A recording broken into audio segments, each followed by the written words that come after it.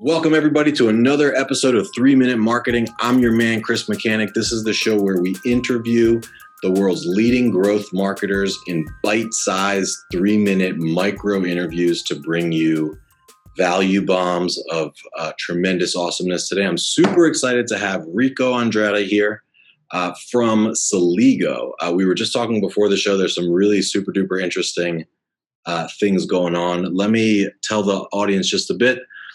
So Rico, currently VP of Marketing at Celigo, which is this really cool integration platform as a service, IPAS. Rico says that this is going to be a household name, just like all the other CRM, this, that, and the other. Soon, IPAS, which enables the pipes of different data sets, and in a really interesting way, which we'll hear about. Previously, Rico was on the agency side. He was with Transvideo Studios doing work with a lot of the biggest, tech players, Google, Apple, Facebook, Intuit, eBay, the like. So it's really interesting. I wanted to talk about your agency perspective now on the in-house side, but the question that I have for you here today, I talk to a lot of brands. The biggest brands they're ahead of the game. Many of them are already leveraging AI and automation to its fullest possible extent. But the vast majority of marketers, even many large brands, are still in this kind of manual and analog kind of data entry phase. Definitely if we fast forward 10 years from now, there's going to be a lot more automation. So I'm interested to hear from your perspective, for that spreadsheet marketer right now. What are some possibilities that iPass or integration platform as a service or Celigo can open up for these marketers? Like, what are some things that they can do with Celigo that they couldn't do before? And like, what do you think fast forward 3, 4, 5 years from now, what are things going to look like from that perspective?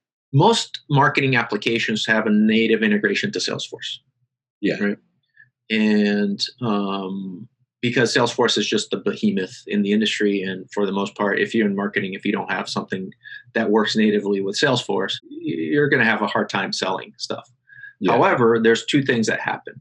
First is not everybody is using Salesforce, or they're just not using standard applications per se. There are many other CRMs, smaller CRMs or whatever, that people might be using, that don't have as many applications that natively connect to it. And so to be able to expand the amount of applications that you use with that one application that is not Salesforce, it's easier to, instead of building everything from scratch, to leverage a platform, So it's kind of like Zapier, maybe? Or Zapier on steroids. Yeah, but it's Zapier is a good analog, but Zapier is more on the individual user, whereas typically speaking, a Celigo is more at the business level.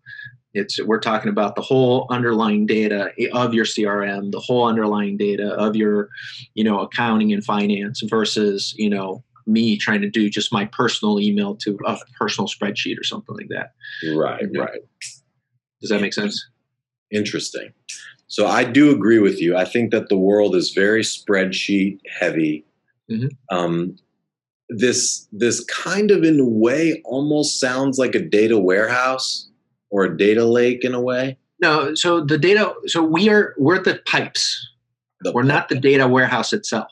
So you're not storing it anywhere. You got the pipes. We're moving. You can selectively. Yeah. So a data warehouse is often a piece of the solution, right? But you have to get the data into the data warehouse in the first place. And so to get the data in if the data warehouse is the right place, an iPass is a great way to do that.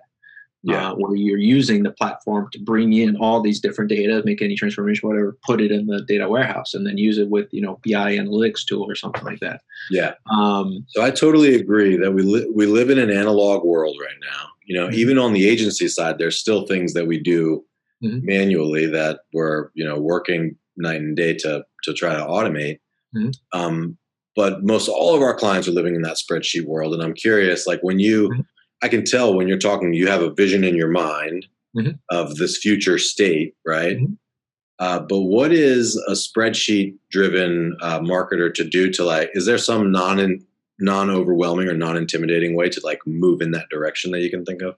Let's say even if you are a spreadsheet marketer, right?